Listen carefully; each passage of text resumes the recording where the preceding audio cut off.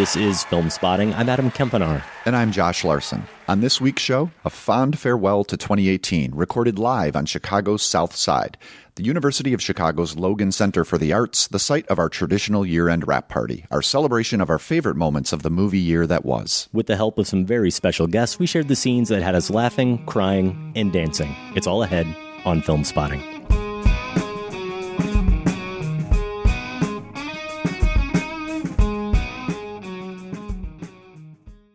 Welcome to Film Spotting. This week on the show, our live 2018 wrap party recorded last Friday night at the University of Chicago's Logan Center for the Arts.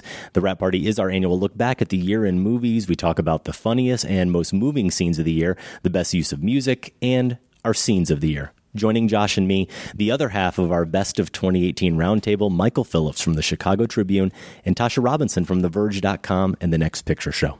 A note to radio listeners, the live show ran over 2 hours, so you'll only be hearing about half of what we recorded that night. To hear the whole thing, you can visit filmspotting.net. You can also find the show on iTunes, Spotify, Google Podcasts, or wherever you listen to podcasts. And now, let's head to the South Side of Chicago and the Logan Center for the Arts for the 2018 wrap party.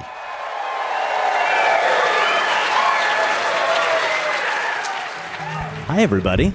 Hello.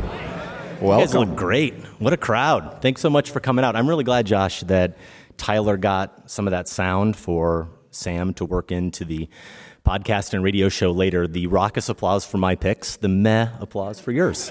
It'll work out nicely. See what happens. But this crowd really is great. We've been really fortunate. We've had I don't know how many, 5 or 6 live shows now. We've sold out other venues. Those venues are usually about half the size, less than half the size of this one. So this is incredible. We really, really appreciate the support. So thank you, everybody. So much. I'm sure a couple of you listened to our top 10 shows and probably while listening agreed with some of those picks, but also thought, we covered a lot of films, but there were probably a few times where you thought, why haven't they brought up No, you got mad. Title? You actually got mad at us and wanted to throw the phone away, right? So if that happened, we want to make up for it a little bit here and also give you a chance to participate in this show. This is a live recording, so we want you to feel like you're a part of it. So not all at once, but somebody get us started. Shout a title that did not come up on our top 10 show that you wish we had talked about. Who wants to get us started? Tully. Good one. Like Tully. We both like Tully quite a bit. Anybody Not else? Come up tonight.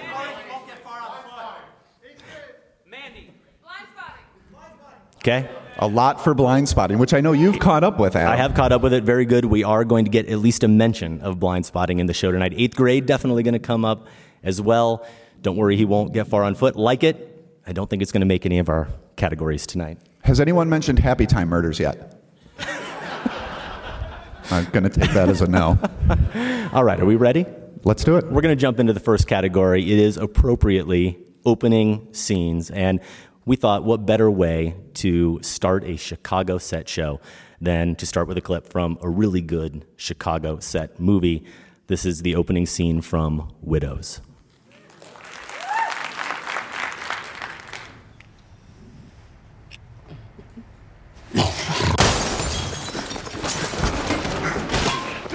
Let's go!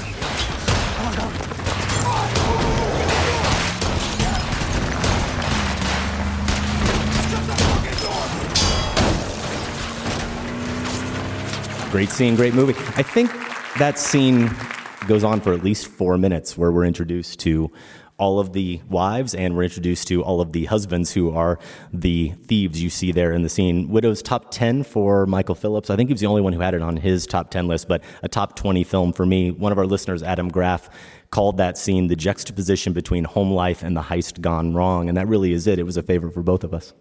Yeah, it's remarkable opening, although now I'm second-guessing us starting with that because you and I have to follow up Viola Davis and Liam Neeson. I don't think that's going to work. No, we're in trouble. But I think, for me, real quick, the thing that really stands out on rewatch, the editing there and the sound that makes that juxtaposition happen. You notice that first cut, the gunshot in the heist, That's cut right on Liam Neeson, that growl and that kind of lunge forward. And later in that scene, we didn't see it there, but the squeal of kids running through a shop happens right on the cut with the squeal of van tires from that heist gone wrong. So great stuff there from that Steve McQueen film, Widows. And we are now going to get officially into our runners-up for our favorite opening scene of the year. Josh? Yeah, my first mention here comes from Roma, the opening scene from Roma. I think in our review of Roma, I claimed that this opening scene was the best film of 2018, if I'm recalling correctly. So I should probably include it in this category for sure. Those of you who have seen it already know the rhythm that this sets. The mood it sets. I've talked about this idea of body rhythm movies in context of filmmakers like Nuri Bilge Ceylan and others, where you have to adjust your normal process for how you're going to sit and watch a film. Things are going to move at a different pace, and this absolutely does that. And I think it's also thematically of a piece with what this movie is interested in doing. It's letting us see domestic chores as miraculous acts. And that's exactly what's happening here in this opening scene. Yeah, miraculous is the right word for it. That combination, again, a juxtaposition, the miraculous with the mundane. From that one still shot, I think it sets up the entire film. Everything Cuarón's exploring in terms of that kind of merger of those two worlds, this world of washing floors, and then it's a portal, that window that we see to this world that exists beyond the everyday, or at least the everyday of these characters. And Josh, you're dead on with that rhythm and even the sound there of the water. Of course, water plays a key role, not only in this film, the end of this film, but also a lot of Cuarón films. But it does almost put you, I hate to use this word and steal one of the words that might come up in a pick here in a second, but it puts you in this almost transcendental state. Yeah, for sure. And with that, we're going to go to one of my honorable mentions for this category, and it is First Man. Any First Man fans out there? All right. There we go. Damien Chazelle, written by Josh Singer. It didn't make any of our top 10s. This was one we got emails about from people saying, how could you leave this off? It's top 15 for me, and definitely one. We're just looking at the still frame here from this one. The image does not do it justice at all in terms of the intensity of this opening scene and the spectacle of it. I think it's about a 5-minute scene that all takes place within the cockpit of an X-15, where we see Neil Armstrong, and he's going as high into the Earth's stratosphere as he can go, and we are just there, stuck with him, trapped in that cockpit that is shaking and jolting along. And it's a scene that does have this kind of moment where we get this beautiful moment of peace up in the sky, where he looks and he sees the entire curve of the Earth, and then from there, crisis happens. Engine failure, and he risks actually bouncing off the atmosphere. It's an exciting sequence, obviously, to open a movie, but I felt like it was so crucial in establishing his character as well. Him as a character, his professionalism, his ability to perform under the highest duress, to cheat death. We're going to see that again and again over the course of the movie, and they actually shot it in 16 millimeter to make it look kind of like NASA test flight footage. But again, the key with the First Man scene is really that perspective that you're seeing there, where we are right with him in that cockpit, and we never get to leave until he does. So we go from that to a very different film, a lot fewer edits in your next pick, Josh. Yeah, the beginning to First Reformed, my number 3 film of the year, I believe. Is a little more peaceful. Come on, we can get some cheers. First Reformed fans? All right. Believe it or not, what you're seeing here is one of the most dramatic camera movements in this film. It is. It's one of only 2 that moves, isn't it? Yeah, there might be maybe 3 if you don't count those transcendental forays that the movie takes at times. But this lets us know, it sort of sets that tone. I think you could argue this is another body rhythm movie in a certain way, but it lets us know that something momentous can happen. So the next section of this film is going to be very static camera work, direct images, people looking directly into the camera. But because we remember that it had this movement that it lured us in with, we know there is the possibility for that, as Paul Schrader, the writer-director, would describe, transcendental cinema to burst through at any moment. And when it does later in the film, with, in some cases, very dramatic camera movements, or even subtle ones, you sort of sit up and you notice and you make that connection to this beginning. So I love how First Reformed opens. A little more intricate opening scene for my next honorable mention. How many people saw The Death of Stalin? Out there now on demand if you haven't had a chance to see it yet. But this opening scene, which I think the whole thing takes about 12 to 15 minutes if you think of it in terms of the book ending, starting with Paddy Considine running this radio performance, this broadcast, and there's this lovely orchestral performance going on, and he's having a perfectly lovely evening, making it all happen until Joseph Stalin calls him on the phone. You can see the reaction there. And he first asks to be called back in 17 minutes. And then he later demands that a recording gets delivered to him right away. And the thing that I love about this one is that you do meet all the key players over the course of this sequence, but it really cleverly and really hilariously kind of throws you into the absurd chaos of life under Stalin. The questions that come up, I think in that moment, as soon as he hangs up the phone, he's wondering, is it 17 minutes? I'm supposed to call him back in 17 minutes. Is it from the moment he called? Is it from the moment I hang up the phone?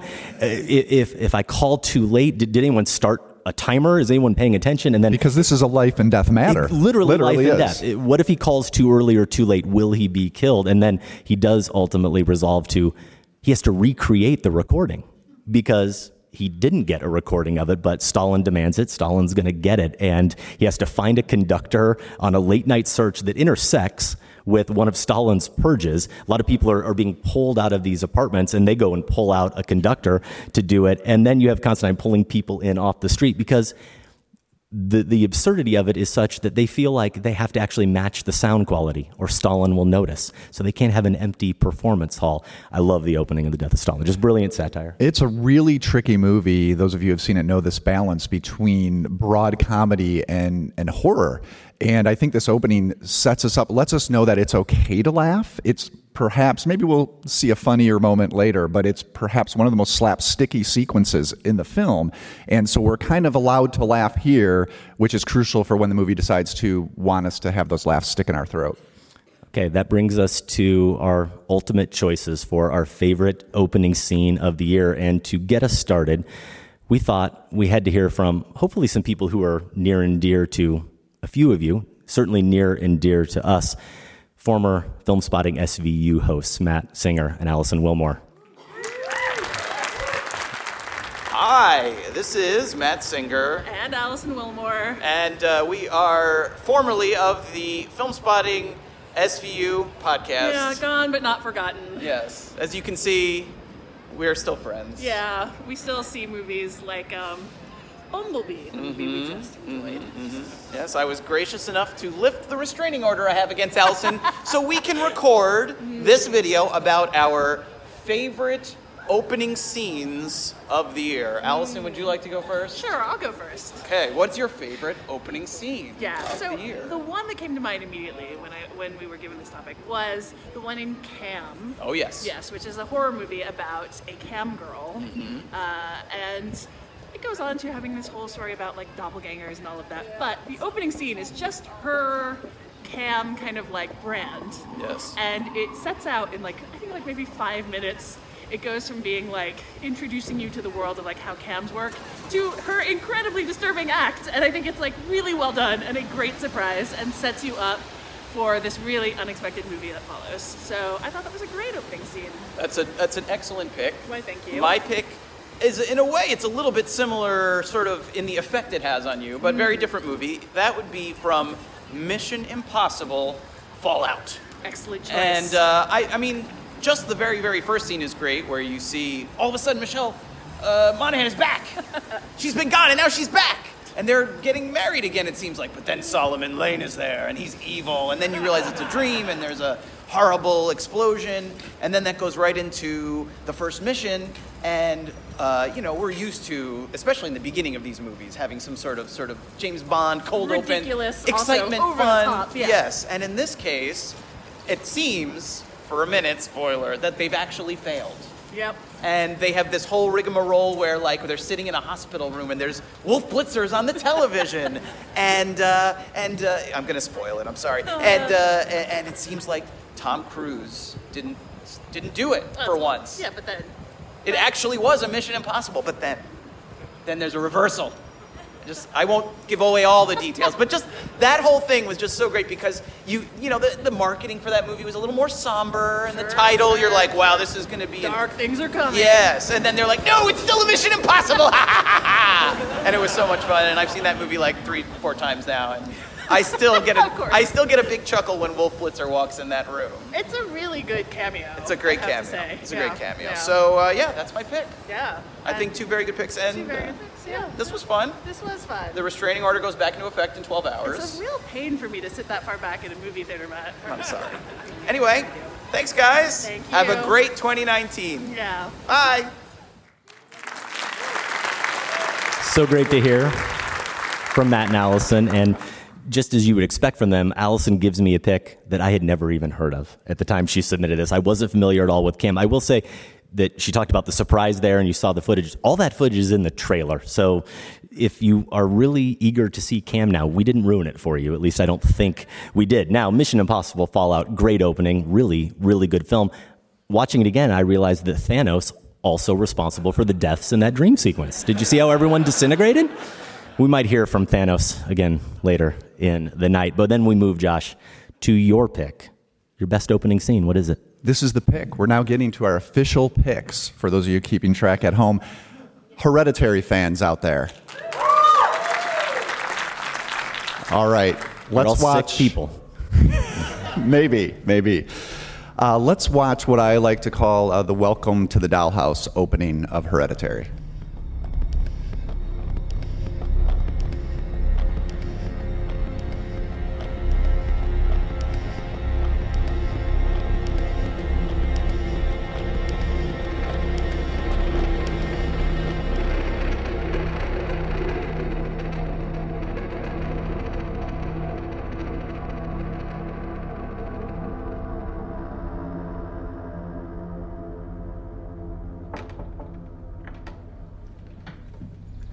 Come on, Peter. Wake up. Peter, wake up. There's your suit. Well, I'm realizing now, you probably think I only like very slow movies after my last couple. Really, I thought Spider-Verse was great, trust me. Every pick, slow tracking shots. Rest of the night. As you know, if you saw this, though, the mother of this family creates miniatures. She's an artist, and that's what she does. And it's just this perfect metaphor for this family that comes to realize they're in their own sort of dollhouse, subject to forces outside of their control. So I love how writer-director Ari Aster embraces that from the opening scene. And think about the use. Yes, it's a slow camera movement, but what that does is it employs the off-screen space. So you're constantly wondering, well, what am I going to see next? And the music, of course, is a big part of that. The sound is crucial, not just the music, but what is going on with that hollow rumbling or mumbling that we hear in one section. I love how it just drops in and then goes away, so it isn't persistent, and it leaves us just feeling really unsettled. And then it ends with that editing magic trick that I don't even want to know how they did it, where we go from the model to live action. But my favorite opening scene of the year. Yeah, it's a technical marvel. The score is so wonderfully employed there, and you're absolutely right about that notion of control. It sets up this idea right from the beginning, this terror of being figures in a world that someone else has created, and they're dictating the terms of. And I obviously, as you see the film, that does play out for so many of these characters. So we're going to try to lighten the mood maybe a little bit, as we get to my choice for favorite opening scene. Those characters were heading to a funeral. These characters, or at least the main character we're going to see, is at a funeral. It's a Golden Brick shortlist film, and when we talked about it briefly on the show, I mentioned the tonal tightrope of this movie, and the opening scene in particular, the mixture of comedy and tragedy, moment to moment, that the writer-director and the star here, you're going to see Jim Cummings, manages to pull off. He does maintain it throughout, and it's basically, it is worth pointing out, I have not seen it, Josh. Did you actually watch it? Because you just caught up with Watched this film. it this week, yeah. But there's an award-winning short film in 2016 that Jim Cummings made, and this opening scene is essentially that film remade. And he plays a character named Jim Arnaud. He's a cop in his 30s. He's delivering a somewhat prepared eulogy for his mother. And this is another one, slow, long take. It's 13 minutes long. The whole scene plays out in one take over 13 minutes. We're not showing it all. We're not.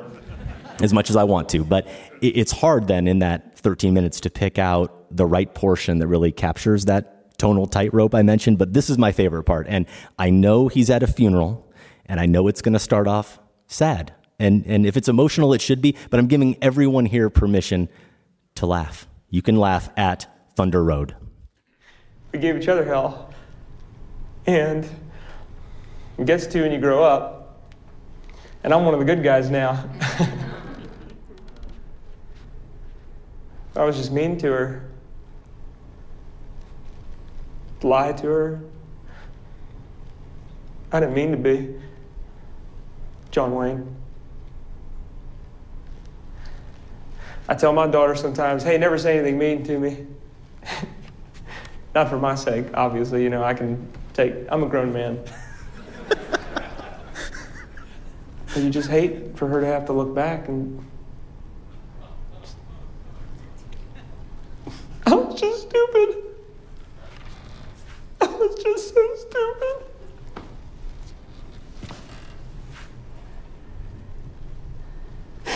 I have, I'm a dyslexic. I never even think about it, really. When I was in high school, I had to listen to all these books on tape. It looks like the words are all jumbled up when you're reading. I can do it, I'm just not that fast. But when I went to school at LSU, go Tigers, we found out that they weren't going to have anything like that for my textbooks. And so my mom bought a little tape recorder. And so she'd read all the things I had to read so I could do well in school. That's all she wanted. Screwed that up. And I'd say, hey, thanks, Mom, for doing that. That means a lot. Send it to me in the mail, but she must have been up so late. And it gets to you when you grow up. It eats you alive. I'm so sorry. I hadn't planned. I wasn't. Go ahead. You're fine. Anywho. So all the other, come on, round of applause for Jim Cummings and Thunder Road. I just really wanted to watch that with this crowd. That's my pick. I mean, there are other choices that we've talked about. There may be better technical achievements, but I really just wanted to enjoy that with an audience. Some of my favorite parts. I love the little throwaway John Wayne line. Like maybe he had it planned earlier and then it just popped into his head, or it's when he says that I'm one of the good guys now, and so then John Wayne pops into his head as maybe the ultimate good guy, and he's so discombobulated that he has to actually say John Wayne. Of course, the I'm a grown man line is my favorite. The Go Tigers, and then it all culminates, though, with this open-mouth, soundless wail that he does. I mean, again, you really have to see at least all 13 minutes of this, and I recommend the film just to see that hybrid of humor and pure sadness. The grief is undeniably real in that scene. Yeah, that's what I was going to say. It is important, as funny as that scene is, to recognize that the movie explores the grief that we see in that scene as well and gives it its due. Tightrope is the right word to use for this, because I saw this maybe 3 days ago now, 4. I still don't know what to make of this character and what to make of this guy, and not in a bad way either. I'm just thinking about him and where's he really at? Why is he always getting in his own way? It's a remarkable lead performance. We go from opening scenes to our next category. It is our favorite music moment of the year. Tyler already stole our thunder with Bohemian Rhapsody. No, it's not going to make any of our lists here tonight. We're not going to make you do We Will Rock You anymore, I promise. But we are going to hopefully get a thunderous applause for our esteemed colleague, one of our frequent contributors to Film Spotting, and really one of the real experts out there when it comes to talking about music and film. At least I think so. Can we call him an expert? Yeah, let's call him an expert. Okay, we'll call him an expert. He is from the Chicago Tribune, Michael Phillips.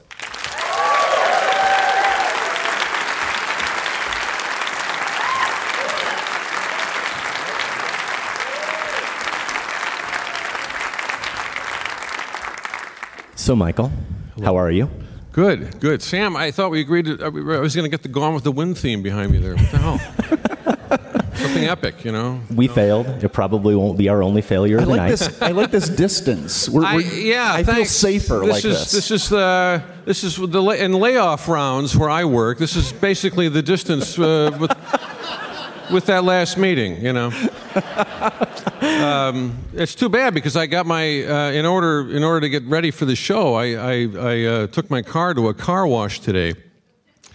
True, and I got every 3 years I get the whole thing really fully shampooed, the upholstery, the whole thing. We have dogs, kids, you know, we're eating. We're not riding in it constantly. It's okay. Yeah.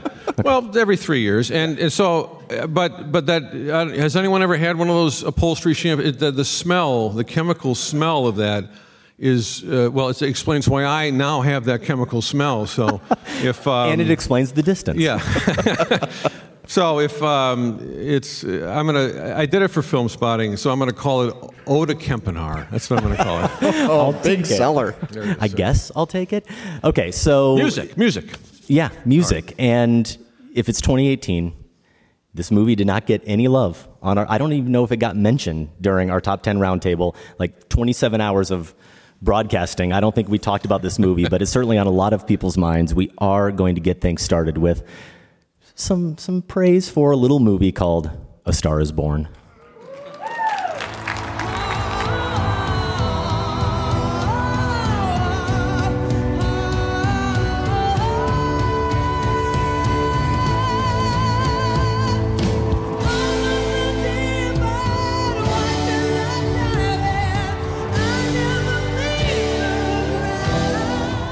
All right, so Shallow. Now, I don't love that film, but if that moment, that scene doesn't give you chills, then I don't know what's wrong. Well, I was going to say we want to be an inclusive show.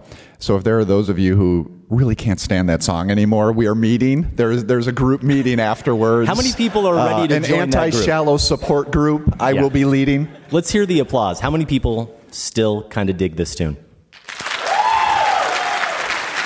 Don't worry. I'll still be out there for the others. That was loud, Josh. I don't know. I think you're going to lose this one. How many people just can't hear that again? Oh, we're gonna need a bigger room. What's weird, they've actually done studies, and the only tune that can knock it out of your head is My Heart Will Go On, which is tragic.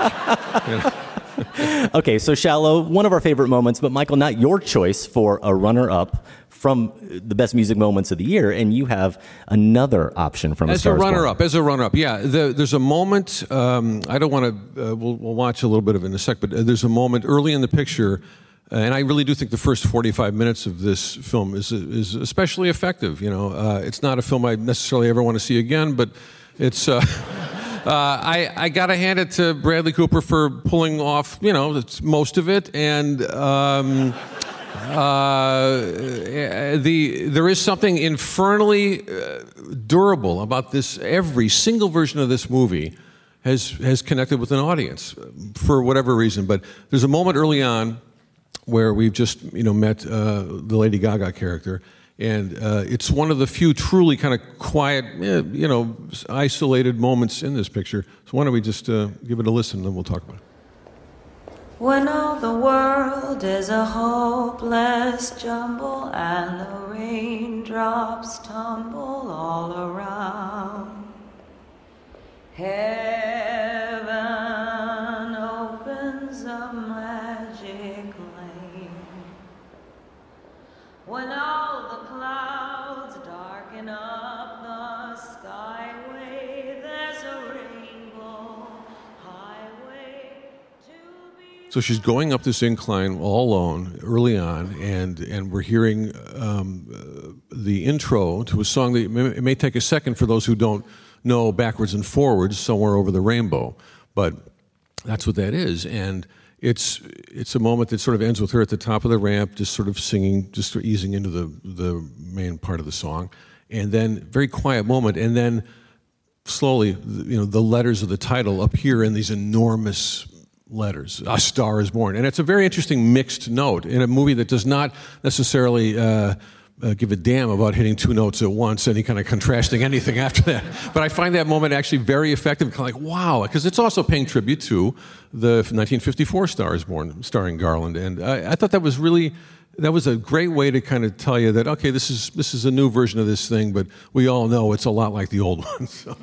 Well, I think it is a really creative nod, and he gives some kind of nod to all of the previous versions over the course of the movie. And rather than being kind of hacky about it or them feeling obligatory, I do feel like they're, for the most part, really inspired. And I like that touch, again, without it feeling like he felt some kind of obligation to do it. Right, absolutely. Yeah. Well, it's bold, too. I mean, this is a brazen project, and there's a lot of hubris in taking this on. And so I like that Cooper, for the most part, pulls it off and is willing to be upfront about that. And that moment you're talking about, Michael, definitely does that. Shallow jokes aside, I'm mostly a fan of this film as well, and I have a runner-up pick. It's the La Vie en Rose moment where they meet in the drag club, and this is probably my favorite scene in the film just because it has such an aura of flirtatious mystery to it. You're not quite sure. I love that we don't really know when she turns to look at Bradley Cooper's rocker if she recognizes him as famous. There's sort of a pause, a little hitch there, and maybe she does. But this is just, if this movie was going to work at all, these two had to connect. And I think this entire scene, but really this exact moment is where they click. So I'm not going to go with a runner-up choice from A Star is Born, but A Star was born for me watching one of my favorite films of the year, probably outside my top 20, but I hope some people saw Hearts Beat Loud. Anybody watch it? So the star there for me is Kiersey Clemons and being introduced to her. Maybe not quite at the Gaga level yet, but in terms of an actress and a musician. Michael, did you see Hearts Beat Loud? I can't remember. No, I haven't. No, okay. So, and Josh, I gotta get to it. It's crazy. I'm all hung out to dry up here, but Nick Offerman there is the dad in the scene. She's heading off to college soon.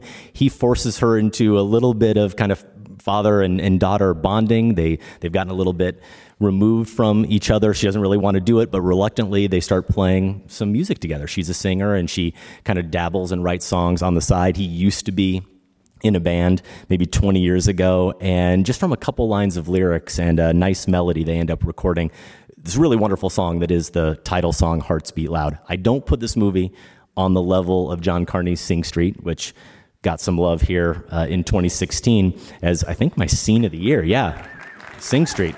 My number 2 film of that year, but I did have a similar experience watching Hearts Beat Loud insofar as I loved hearing the music, really good original music, and I smiled my entire way through this movie. So definitely recommend Hearts Beat Loud if you haven't had a chance to see it yet. We then go to some options here as we think about some more honorable mentions that all involve music combining with movement in interesting ways. And I'm going to do another pick from a film we did get a chance to discuss in some detail on the show, and it's The Dance at Sundown from the movie Burning. How many people got a chance to see Burning? That's awesome. Okay. I mean, a little bit tougher to see an art house film like this one from Lee Chang-dong. It's another film that didn't get any attention, I don't think, in our top 10s. No, it was this. It's a testament to how good the year was that wouldn't, didn't quite crack my. In my 11 through 20, yeah, for sure. Me as well. And it's a love triangle, and this particular scene that we're taking a look at is set in a very rural part of South Korea, actually right near the border with North Korea. And these 3 characters together, 2 men and the woman, they get high, and the character we're seeing here in the scene, Shin Hae-mi, she takes off her top and she dances. She's inspired by a dance that she references earlier. She talks about a trip that she may or may not have taken to Africa, and this notion of the people who are little hungry versus the people who are great hungry, and the little hungry symbolizing people who are actually hungry and need food versus the people who are starving for something grander, something more existential, and trying to figure out the answers to really everything. And she's dancing there in the scene at sundown to Generique by Miles Davis, and it's really just gorgeously captured. Her movement in this whole sequence feels like this poignant expression of that hunger and of longing and also freedom too. And then this is the only problem with not actually being able to see it and hear it and only looking at a clip. The music stops.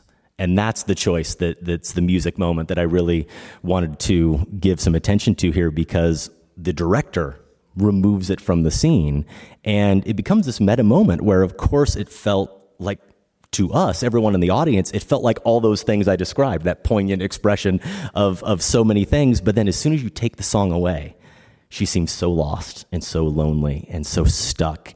And we do actually get to see that realization dawn on her face. The actress Jun Jong-seo, so good in this film, and she ends up just kind of exiting the frame slowly to no fanfare whatsoever in that moment, and it's just a heartbreaking scene. That's what makes it a real transitional moment too, because it's a marking point in the film where this is a very slippery movie, and things, we think maybe this is moving towards a moment of epiphany and clarity, but instead from this point on things only get more mysterious, and that drop of the music kind of cues that off.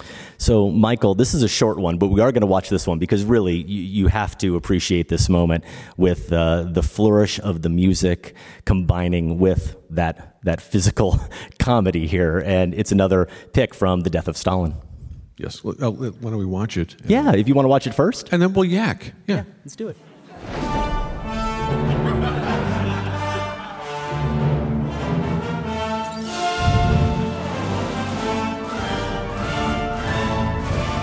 Ah, Generalissimo. That's what I wanted, Sam. God damn it. My two, this pick and my number one music moment of the year, they're from original scores, and it's one of my favorite things about the movies, period, because nothing throws me out of a movie faster if the music's getting in the way or working too hard, and nothing pulls you in more kind of surreptitiously, really, than music that does work and absolutely makes sense, and whether it's in comedy or drama. And I think the score here, and you're getting all this sort of mock, Prokofiev, and it's basically kind of like all this terrible sort of mid-century. Prokofiev is wonderful, but I mean, there's all this sort of like slightly off mid-20th century. Totalitarian, no real joy on the soundtrack, right? But this composer's really splendid, and I've totally blanked on his name. What the hell is the guy's name? Well, I have the computer. Okay, good. I'm gonna rip. I would take a look at it. It's not the kind of comedy that. This is a little misleading because this makes it look like it's like a Russian version of WWE or something, But it's from Armando Iannucci, who's the creative mind behind Veep and behind the thick of it. No one's doing better deadpan political satire in any medium than this guy. And I think this is a case where I've said this before, but Joel Cohen has said to me and to other people, directing is 2 words: tone management, and everybody has to be in the same movie, and that's what you get here. And the composer, who is Christopher Willis. Yes. Does that sound correct? Also did Veep. Yeah, music for Veep. It's just this is the sound. It sounds like lousy archival music from 1953 Russia, or it's just slightly overbearing, kind of like. But it's wonderful. It's just a little bit satiric. Fantastic. I think it's great. Yeah, it's the entrance of the year, I think, in film. And do you love how Michael just kind of casually slipped in that he met Joel Cohen, that they had a conversation? Got to pick that name up off the floor, Michael. Josh. Yeah. So that's I got a BA from a Midwestern state school, so don't mess with me, okay? Fans of Greek filmmaker Yorgos Lanthimos here? Yes. Okay, so The Lobster, Dogtooth, then you know that if you go to a Lanthimos film, you can't wait for the really bizarre dance sequence to arrive. Well, I'm watching The Favorite, and for quite a while I'm getting worried that we might not have that, and then we get this.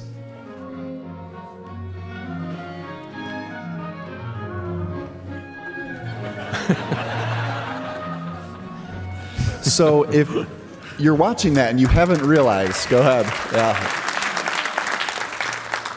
If you haven't realized, and I think this is going to happen to a lot of people as the award nominations continue to pile in for The Favorite, and it looks like a costume drama and it quacks a little bit like a costume drama, you might not know you're in a comedy. This is where you'll realize, oh, I'm in a comedy. This is supposed to be funny. I love the anachronistic touches that Lanthimos pops in there, and this is one of my favorite moments. My mother told me she saw it when we visited her over New Year's, and that's all she said. Yep. So that was we had to get over that. We had to get through that part. Yeah.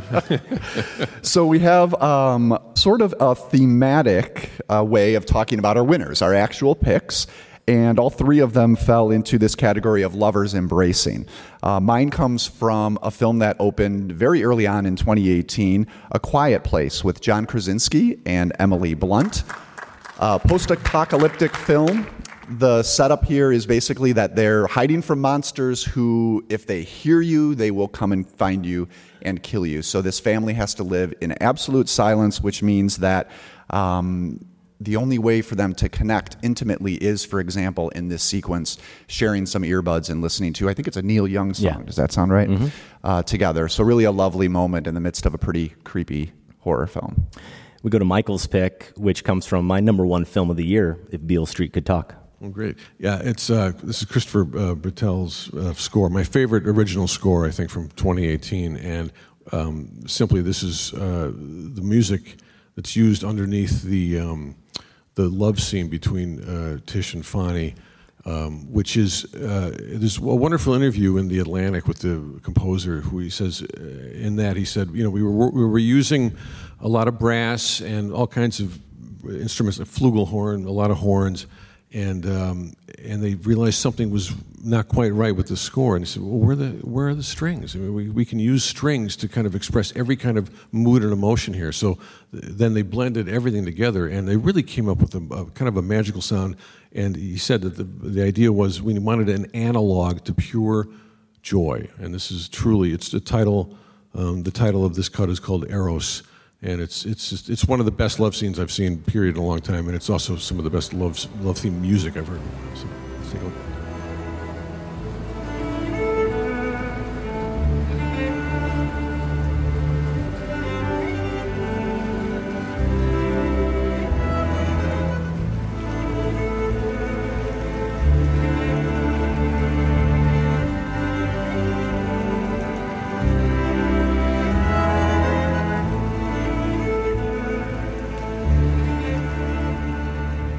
Simple theme, really artful, sort of deft use of repeated phrases, but just enough variation to kind of pull you in. And the scene goes on for a couple more, at least 3 more minutes, and it's the whole score is really something. And I think, like almost every aspect of If Beale Street Could Talk, I think this is going to look and sound really good in about 10 years. It's the end of the year, every year, folks, don't you think? Just gets crowded with quality.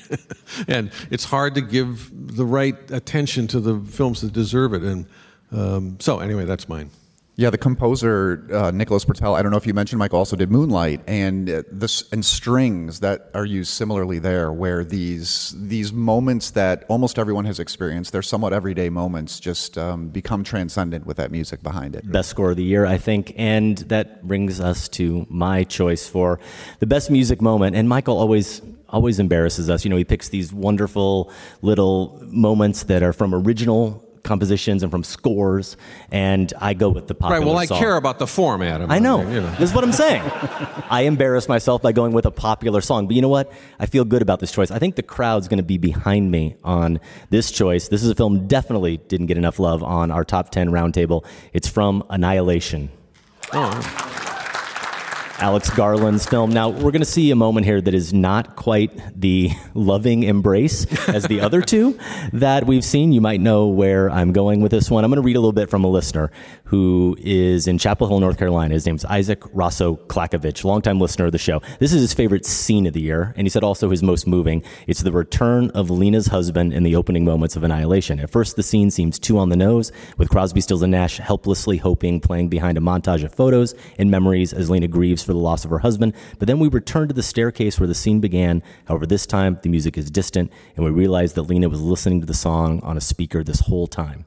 Even before her husband steps into the frame, the genius and emotional devastation of the scene arrives in how accurately it portrays grief. And Isaac says, as someone who just lost a close family member for the first time, I found myself unable to express my grief and turning to music as a medium through which to cope. So let's watch the scene, Helplessly Hoping, Crosby, Stills, and Nash from Annihilation.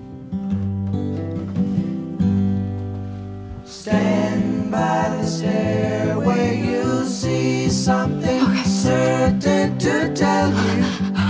confusion has its cause. Good stuff.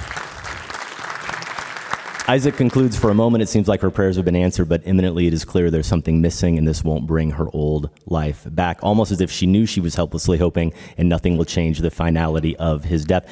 Agree with everything that Isaac articulated. I also do love the song, but I also really love how that whole sequence fits so perfectly with this mind-bending movie that Annihilation is. Just as we see later, every character that enters the shimmer has no real sense of how much time is covered between the moment they entered from the time that they leave, if they do leave. And just as we watch in that scene, we really have no sense of how much time is covered between the start of those scenes of grief and their past together and the montage scenes of their shared past, and then his return.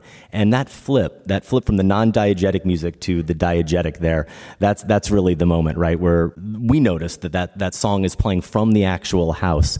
That moment for me felt like the entire film kind of in a nutshell in terms of the way time ellipses. Absolutely, yeah. No, I'm eager for a revisit on that film, and I think music really is, whether it's diegetic or non-diegetic. If it's music we non-diegetic ends up diegetic. If it's music we know, we bring an entire personal history to it. If we know the music, and if it's music we haven't heard, we have a kind of a different relationship to it, no matter what it's being used for. I'm more of a. I don't cry in the usual places at movies. I'm starting to realize the older I get. I tend to kind of resist the go for the throat moments in any kind of picture. But if the music knows what it's up to, it can go for my throat anytime. And I mean, I'm probably the only guy who's cried all the way through the Michael Giacchino Ratatouille score, you know.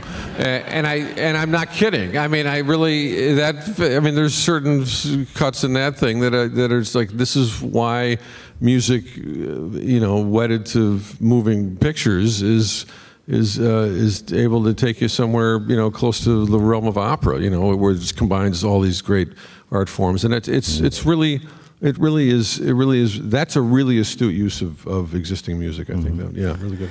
That's an unusually good pick, Adam. Thank you. I got one right so far, but I will point out, it did occur to me in making that choice that is the second time in a row, our last rap party here at the Logan Center, 2016, my favorite music moment of the year was from an Alex Garland film with Oscar Isaac dancing that famous scene. So I'm just going to call this from here on out the Oscar Isaac honorary music moment. And maybe he'll make enough films that I can just keep picking Oscar Isaac scenes. Okay, we got to get the show moving, and to help us do that, we're going to go to our favorite funny moments of the year, and Tasha Robinson from The Verge and The Next Picture Show is going to join us on stage. Where are you, Tasha? There she is. So Michael gets to stay. It's like The Tonight Show. He gets to stay. He didn't slide down, but he gets to stay. He can just toss insults at us. We're not going to let him pick, but he can comment. I'm the Joey Bishop here tonight. Yeah. And I'm glad I'm on this side, because everything he's been lobbing in that direction has been terrifying. Yeah, you're safe. I'm going to hide behind my script. No. So let's talk about our favorite moments of comedy from the year in cinema. And we're going to start with a sequence or a series of picks here that all involve comedy coming from or going to some pretty dark places. None of these choices as dark as the one you went with, Tasha. How many people here saw Hannah Gadsby's Nanette? So people who saw that film are aware it goes to some really dark personal places. It's really intense. But somewhere in the middle of it all, she throws out this just really perfect definition of how comedy works. It's a buildup of tension and then a sudden surprise release. And when you challenged me to come up with funny moments of the year, I was like, what can we do that's going to work completely out of context without any of that buildup and release? Just, here's the release. I hope you were already tense for some strange reason. So one of the first things that came to mind is Brian Taylor's movie Mom and Dad, which features Nick Cage and Selma Blair as parents in the middle of this strange apocalypse where suddenly parents feel this insane need to kill their children. It's a horror comedy. It's very, very messy in the best and bloodiest ways. But towards the end of the movie, it becomes like a siege movie where these two parents are trying to kill their kids who have locked themselves up in the basement. And Selma Blair says, get the Sawzall. And Nick Cage says, we're not going to get through that door. And she says, yes, we are. It's a Sawzall. That means it saws. Oh, we're going to watch it, Tasha. We're ready. No. That's the setup. That's the context. That's the tension. Okay. Here's where it goes from there.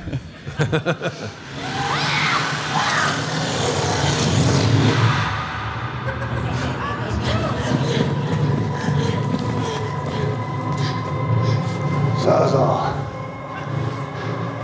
Is it? Saws. Daddy, please, no. I'm sorry I said that you have no life, okay? I'm sorry that we don't talk anymore. I'm sorry that we're not best. We're a family. We love each other, even though you can't stand each other. That give a shit. Saws.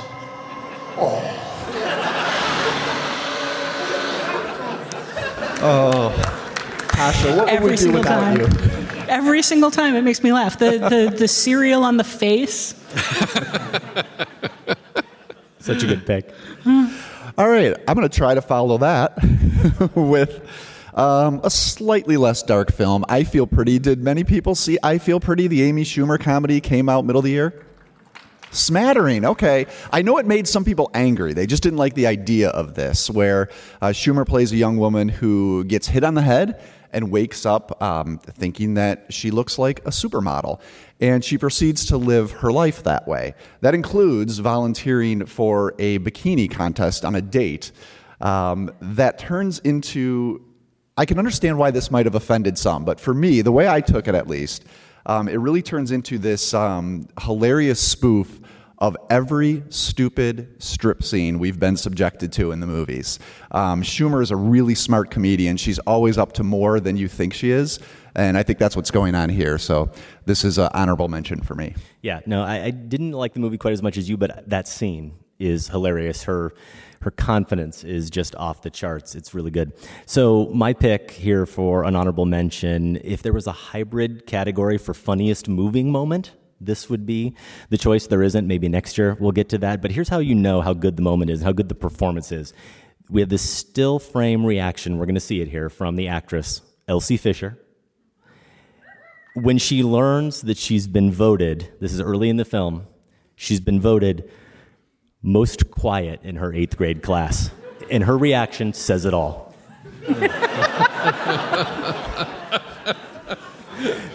Because we've seen the opening of the film where she's shot this video of herself and posted on YouTube where she just seems so brimming with confidence and she's so talkative and seemingly outgoing, and we soon realize that's a projection of the person that she wants to be. But when they say the category, if you watch the scene, she does kind of stand at attention. She's immediately alert because we do see that hint of fear. Oh God, they might pick me for most quiet. And then that crushing moment where they actually say her name, you see it. That's the moment where just that kind of subtle biting of her lip, it just devastated me. She's so disappointed in herself in that moment. I laugh, but then I do feel terrible for her. That's a really fantastic performance. And that age, how old was she when she actually shot it? 17 maybe? I thought it was 15. 15. Sam, you're the expert on 8th grade. 15, that's right, 15. Come on. That's a lot of people who hit 15 and are working steadily in the movies by then have developed just enough. And Bo Burnham told me about this, just enough. Another name No, drop. he did. He Come did. on. He did. I'm telling you. Do you ever hang out with regular people? No. Take a shot, everybody. No, I slightly misspoke. In an interview I did with Bo Burnham. I interviewed him. Yes, I did. He says, I saw a lot of people who their credits were basically Disney Channel kids, and they came at him, 110%, and he couldn't say next quick enough, right?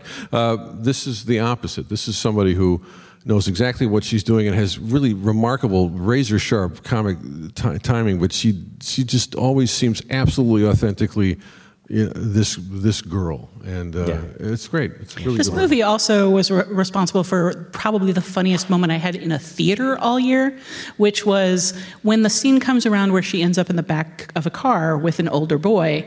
There were a trio of yutzes in my theater who were not into the movie at all. They were giggling amongst themselves. They were teenage boys, and they were like, this is a chick flick. What's going on? And then that scene started, and they all just went rigid, and they're all sitting there whispering instead of whispering to each other, whispering to the screen, no, dude, don't do it. No, leave her alone. Oh, God, what's Well, that's he encouraging. Oh, it was so sweet. I wanted to pat all over their heads and say, you're on the right track. All right, so our next category here of runners-up comes from superhero movies. And this year, we saw a few of them that did bring the funny. Tasha bringing the variety here to our little show with this one from a movie I hadn't watched until you brought it up as a contender for this category, Teen Titans Go to the Movies. And it's really worth seeing. Yeah, there's one fan out there. I can hear him. Yeah, so there were a record-breaking number of superhero movies in 2018, and most of them had some element of comedy, and many of them had some element of meta, but none of them go more meta than the Teen Titans movie, which is about superhero movies, specifically about Robin and his desire to have a movie made about him. And a producer tells him fairly early in the movie, I would make a movie about you if you were the only superhero there was. So he and his team go back in time and eliminate all other superheroes. Pretty casually, like you do. Yeah. And, they save Krypton from blowing up, and they meet the Waynes and save them from being shot in Crime Alley. Mostly by pointing out, it's called Crime Alley! Why are you going there? And then they come back to the present. They realize that a world without superheroes is terrible because they didn't do anything about the supervillains, and they have to go back in time and blow up Krypton and ensure that the Waynes die in Crime Alley. All of this had me on the floor, but the touch that we see here, where they take time to put that iconic pearl necklace on Martha Wayne before they shove her in front of the guns. The comic timing on this movie is amazing. Yeah, it's really, really good. All right, my superhero pick comes from Ant-Man and the Wasp, which wasn't my favorite. Fans? Okay. Yeah, I think the best parts of that movie were the non sequiturs, just where it kind of stopped and went off in a weird direction. And one of those directions is when Michael Pena is given truth serum by the bad guys. This sends him into this motor mouth digression. And I have to give it bonus points for somehow working in a reference to Morrissey. It makes no sense, but it's perfect. So that's my honorable mention. Michael Pena is the MVP of everything he's in. I do love that scene. And then we go to my choice, my superhero choice, and we're going to test Tasha's Nanette theory of context and payoff here. We'll see if it works for the audience as much as it works for me as we take it out of that context. But this is from Deadpool 2, and it is the X-Force sequence. So, Deadpool's battling Cable. He needs to form a team. He holds auditions. We meet Bedlam, Shatterstar, Zeitgeist, Vanisher, Domino, played really well by Zazie Beetz in the film, and Peter, who's played by Rob Delaney, the stand-up and actor. And he's not a mutant. He doesn't really have any special powers. He's a pretty normal guy, but he won Deadpool over at the audition. And we see them as they're about to skydive from a plane and make this big assault. And, the AC/DC's pounding, and they're ready to go, except maybe Peter, who does wonder if anybody else is worried about the high winds. Let's watch the scene. Oh, there they are. Look at these gorgeous sons of bitches. Oh, yeah. That's right, Nebula.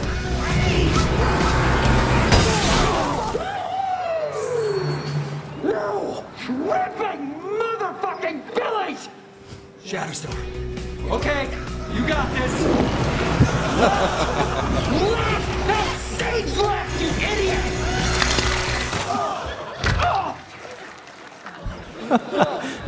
Yeah, I could go like a kid throughout that entire sequence in the theater. There's a good joke there at the expense of the audience, at the expense of fans of this series who I know there was some buildup. Who are the X-Force members going to be, and what are they going to be like? And we get to see them assemble a team and just like that, disassemble and actually dismember the team. But the ramping up of awfulness there is just so good. So I just want to say one thing. I was talking to Stan Lee the other day, and he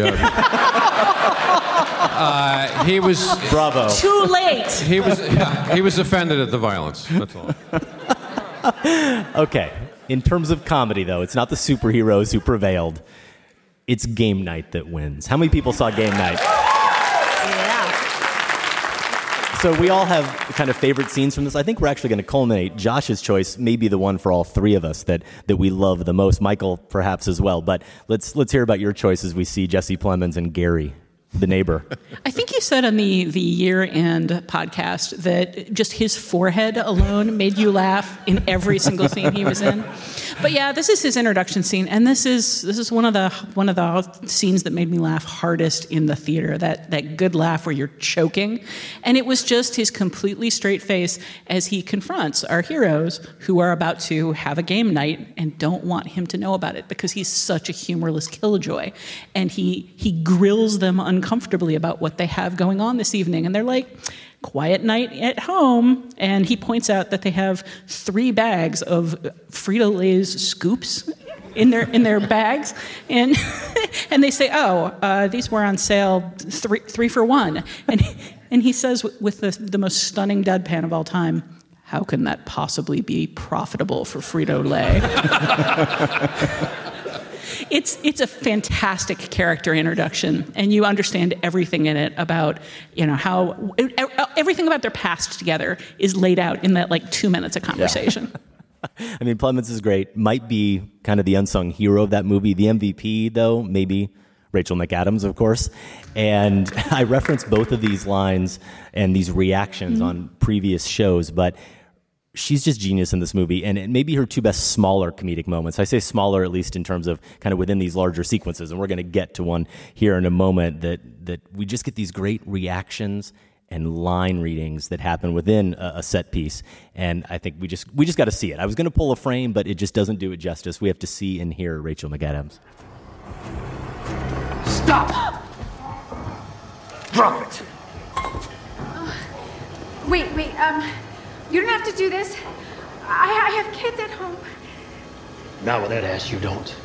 Oh, well, thank you. You're welcome. Shit! Yes! Oh no, he died!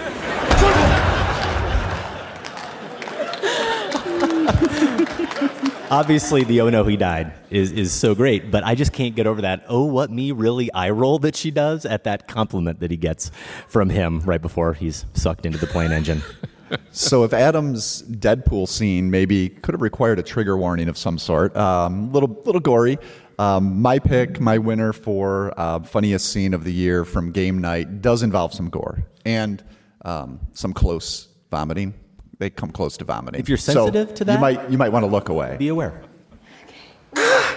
Ooh. Oh, wait. What is that? You heard that? What's that sound? What's that sound? Is that the bullet? That's bone. What? That's not right. Okay, what do the racists say if you can't find the bullet? Yeah, that's bone. You got the bone. I'm looking at my bone. Look right here. Max, did you get shot twice? That's the exit wound. Oh, it came up. Yep, nothing to remove. The bullet has exited the arm. Well, let's just sew that sucker up, huh? Yeah. No. Honey, don't look at her. Stop it.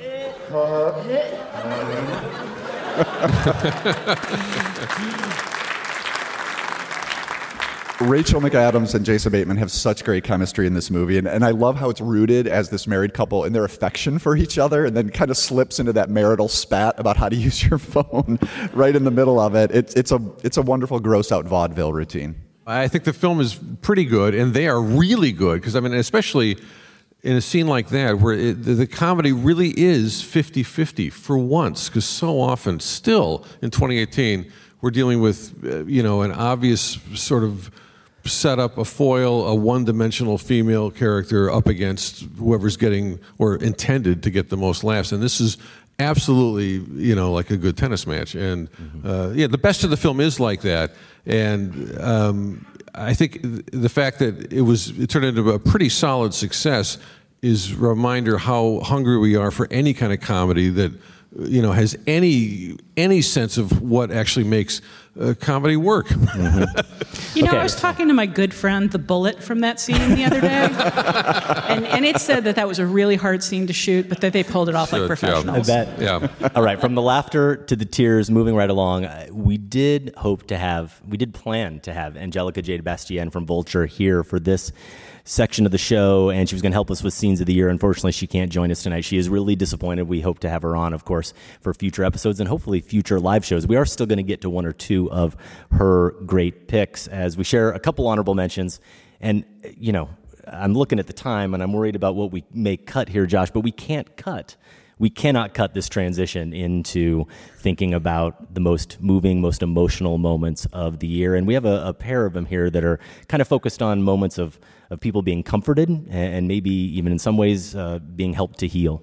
And I'm going to give another trigger warning because this is the scene that reduced our family room to sobs. It's from Won't You Be My Neighbor? Oh, boy.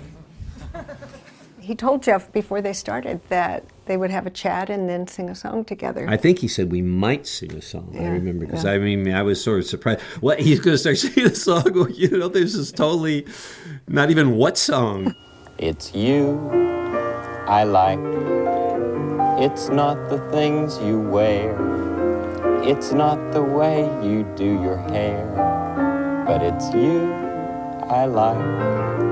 The way you are right now, the way down deep inside you, not the things that hide you, not your fancy chair, that's just beside you,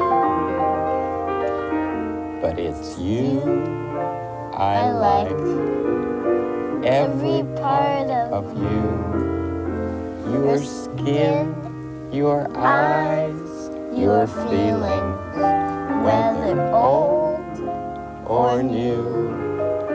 I hope that you'll remember, even when you're feeling blue, that it's you I like, it's you yourself, it's you,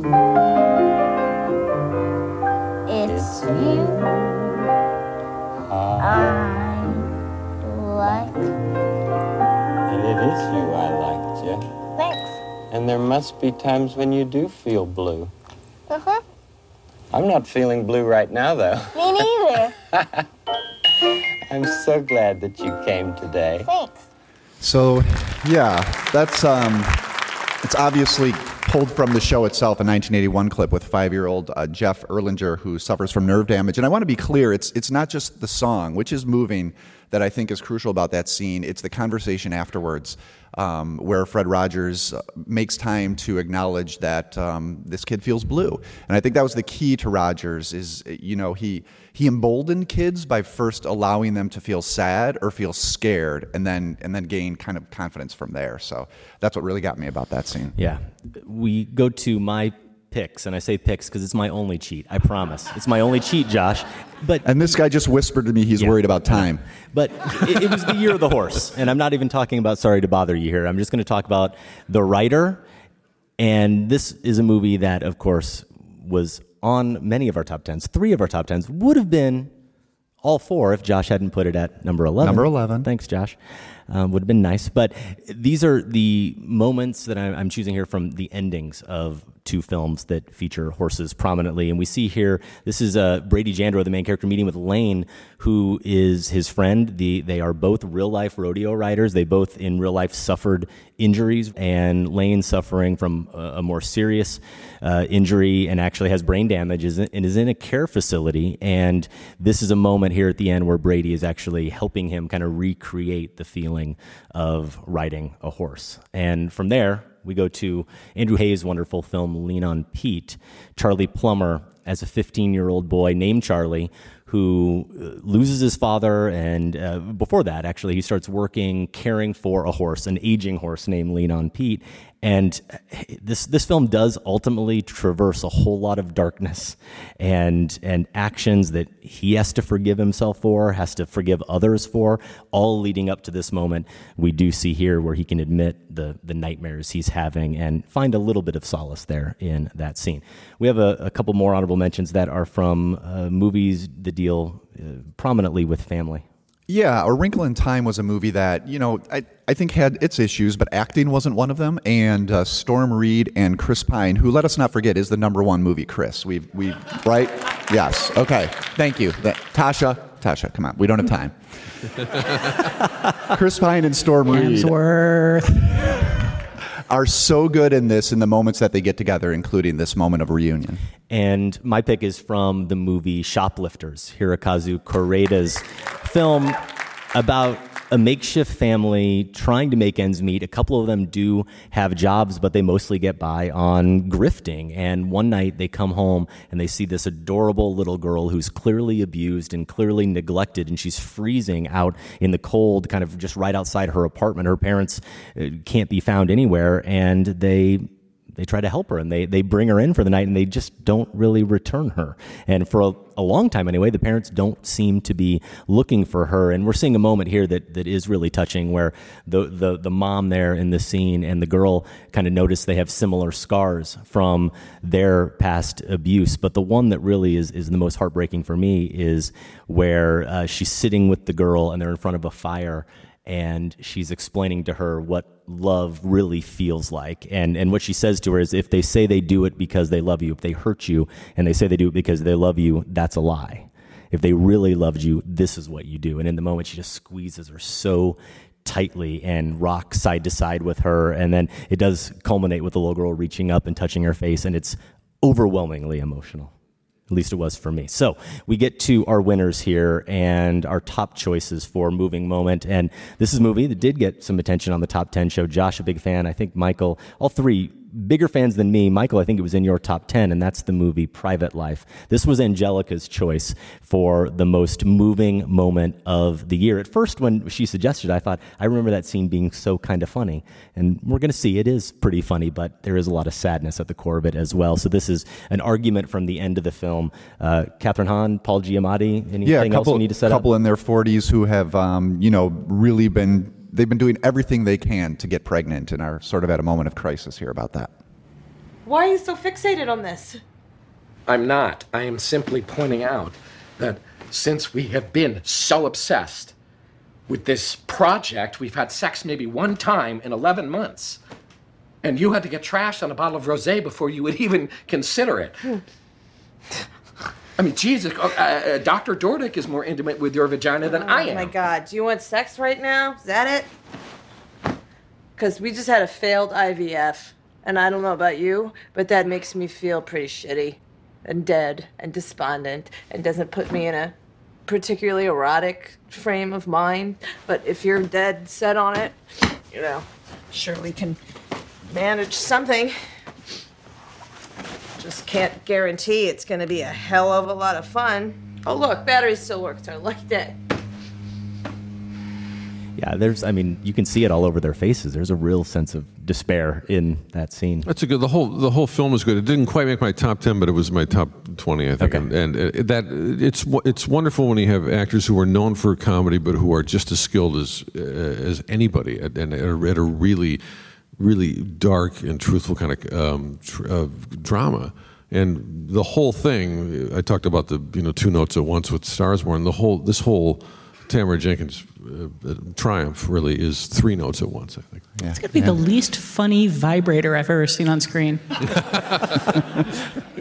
There's spikes of humor in that scene, though, which is, like you're saying, Michael, it really does work at all those levels. So my pick for most moving moment of the year comes from a Spike Lee film, and I think we're all familiar with some pretty great Spike Lee speech scenes. This one from BlacKkKlansman is one of his best. It is time for you to stop running away from being black. You're college students, right? Right on. You should think.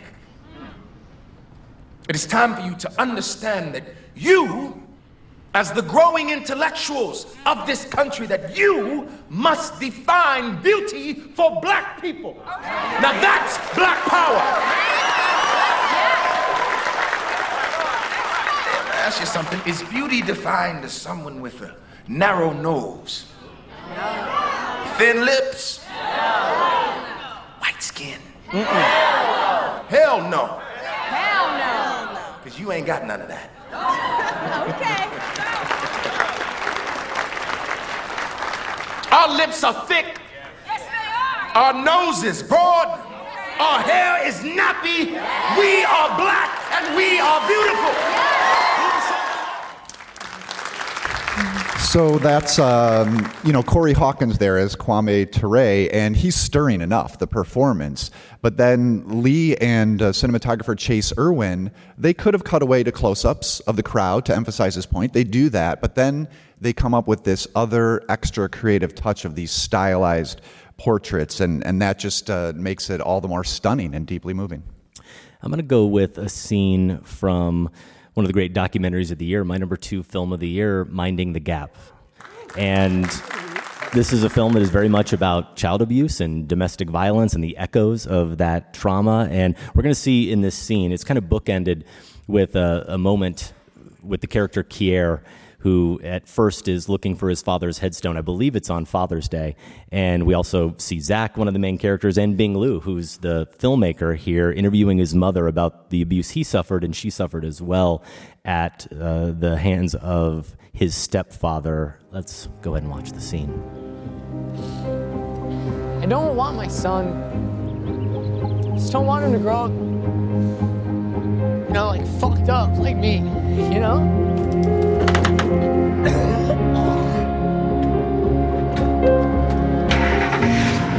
Can't let myself think that the reason I have to struggle so hard is because I fucking suck. I can't, that's what the drinking is about. That's what it's all about. I just want to hide. I just want to run away. I wish that I could do over. I just cannot believe he's that bad. It's such a crushing, a hopeless feeling. It just sucks knowing that you're your own enemy. That every decision you ever made has culminated in how shitty your life is now. And there's no escaping it. I don't know if I try to help you. If you want to do this film, do anything you think that help you heal, that's fine. You cannot change past. Well, the reason why I wanted to make this film was maybe you're right. Maybe I need to just move on and not dwell on the past. I wish you could. Okay, make you feel better, that's fine.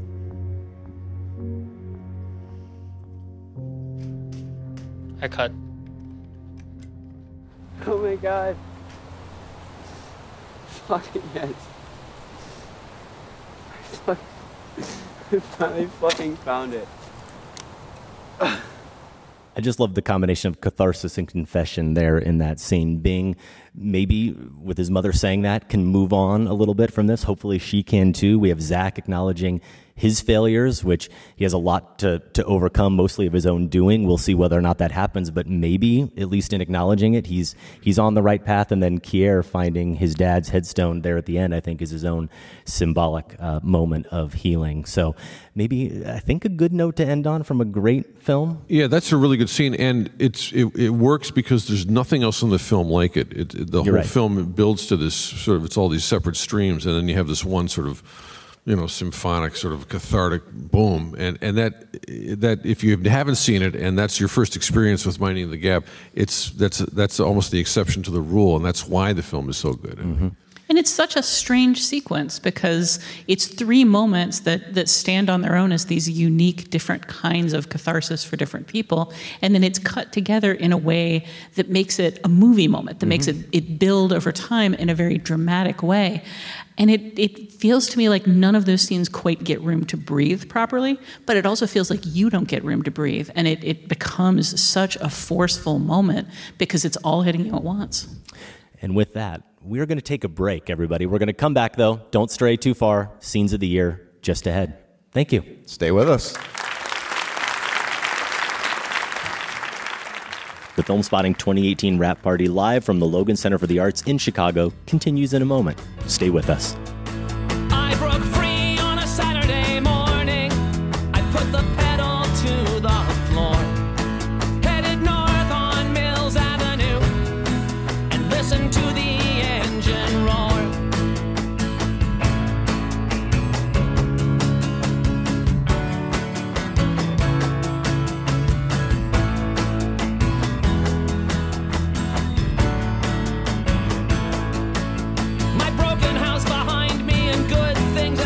A girl named Kathy wants a little of my time. 6 cylinders underneath the hood, crashing and kicking. Ah, listen to the engine whine. I am gonna make it through this year. If it kills me, I am gonna make it through this year. When I was 18, the thing I wanted more than anything was to make a movie. I had the idea that you found freedom by building worlds inside your head. That you had to go backwards in order to go forwards. But I never imagined it would end this way. Whenever you're ready. Now. Take one. I'm making this film because I saw myself in your story. I always felt like I didn't fit in with my family. My parents ran this very controlling house. I ran away a lot. Skateboarding is more of a family than my family. How did you get disciplined? I mean, well, they call it child abuse now, but life might be moving too fast. We have to fully grow up, and it's gonna suck. When you're a kid, you just do, you just act. And then somewhere along the line, everyone loses that.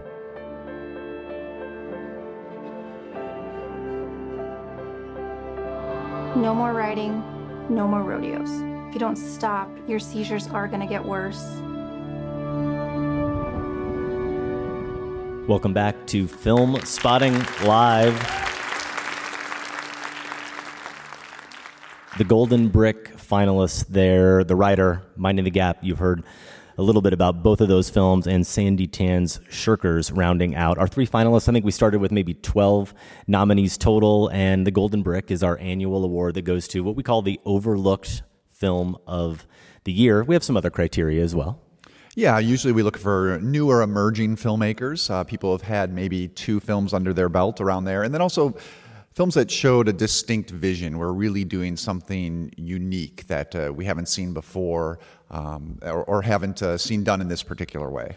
So we're going to announce the winner here in a second, and I want to point out it's the closest decision ever, the closest decision in Brick history. It actually ended up being the listener vote. You guys ultimately decided the winner of the Golden Brick, the poll question over there at filmspotting.net, and almost 1,500 votes in that poll, and it ended up being only 70 votes that separated the winner from the runner-up. And those 2 movies were The Rider and the winner, Minding the Gap, Bing Liu, getting the 2018 Golden Brick. And we are very lucky to have a message from Bing Liu accepting his award. Hello, this is Bing Liu. Greetings from Chicago, from my bedroom, where I spent some years making Minding the Gap. With the help of these Post-it notes and this bed where I slept and this couch where I also slept. Also with the help of Kartemp Gwyn and Diane Kwan and Josh Altman and a wonderful team in ITVS and POV who came on board and funded the film and really believed in me, and Hulu who helped distribute the film. Thank you so much, Film Spotting community. The film has gotten so many more eyes on it because of you guys. I remember being in Rockford many years ago, sitting on a couch, drinking beer with my buddies, watching the film Brick, and being just blown away by it. So I feel very, very honored to be in a long line of amazing independent cinema. So maybe I'll see you guys in Chicago sometime soon. Enjoy the rest of your night, and ciao. Let's hear it for Bing Liu and Minding the Gap. so great to get such a thoughtful message from Bing after seeing the movie. Not a surprise at all that we would get that. The listener part of this has always been so huge, though, going back to the very first brick that we gave out to Duncan Jones' film Moon, starring Sam Rockwell. And we got a message from Alex Anir that really kind of sums it up. A longtime listener. He says, "Thank you, Film Spotting and Larson on Film, for this great annual tradition. Once again, I found a wonderful film, Minding the Gap, a sensitive, intimate, and cathartic film that I doubt I'd have found without your praise for it." And so that's what we hope to identify and shine a light on, are these films that otherwise might kind of go under the radar if we didn't talk about them on the show and constantly praise them. So really just seemed perfect that Minding the Gap was this year's Golden Brick winner, the second documentary, actually, that's won the award. Yeah, we always have documentaries in the mix, so I was sort of surprised to learn that this is just the second winner. The other winner, Joshua Oppenheimer's The Act of Killing from 2013. And you can find out more information about our whole Golden Brick Award at filmspotting.net/bricks. And this means we got to start looking out for the 2019 Golden Brick. Yeah, right the now. race starts now, but Bing definitely joins some great company. You can see all those lists, as Josh said, all the winners, the past winners, including Yorgos Lanthimos, Sean Baker, Andrea Arnold, Jeremy Saunier, over at filmspotting.net/bricks.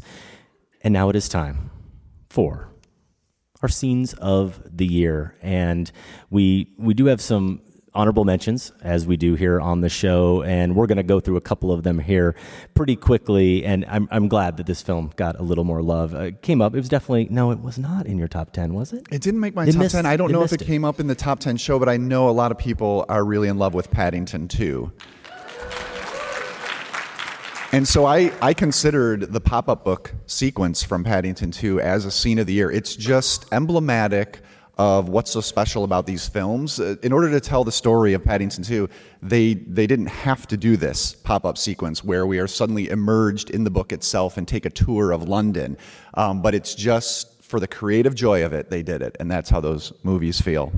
Yeah, I went with another scene from BlacKkKlansman, actually. And Josh, you picked a great one with the sequence we saw a little bit earlier. But for me, yeah, this one is just so heavy, so powerful. It's the cross-cutting between a sequence at that Black Student Union, Harry Belafonte playing, I believe, a fictional character there who made for the movie, but delivering a talk, talking about a real event, a man named Jesse Washington in Waco, Texas, who was lynched. And you see these horrific pictures and the retelling of this story as he's talking to the members of the Black Student Union. And Spike, the provocateur that he is cross-cutting that with this KKK induction ceremony.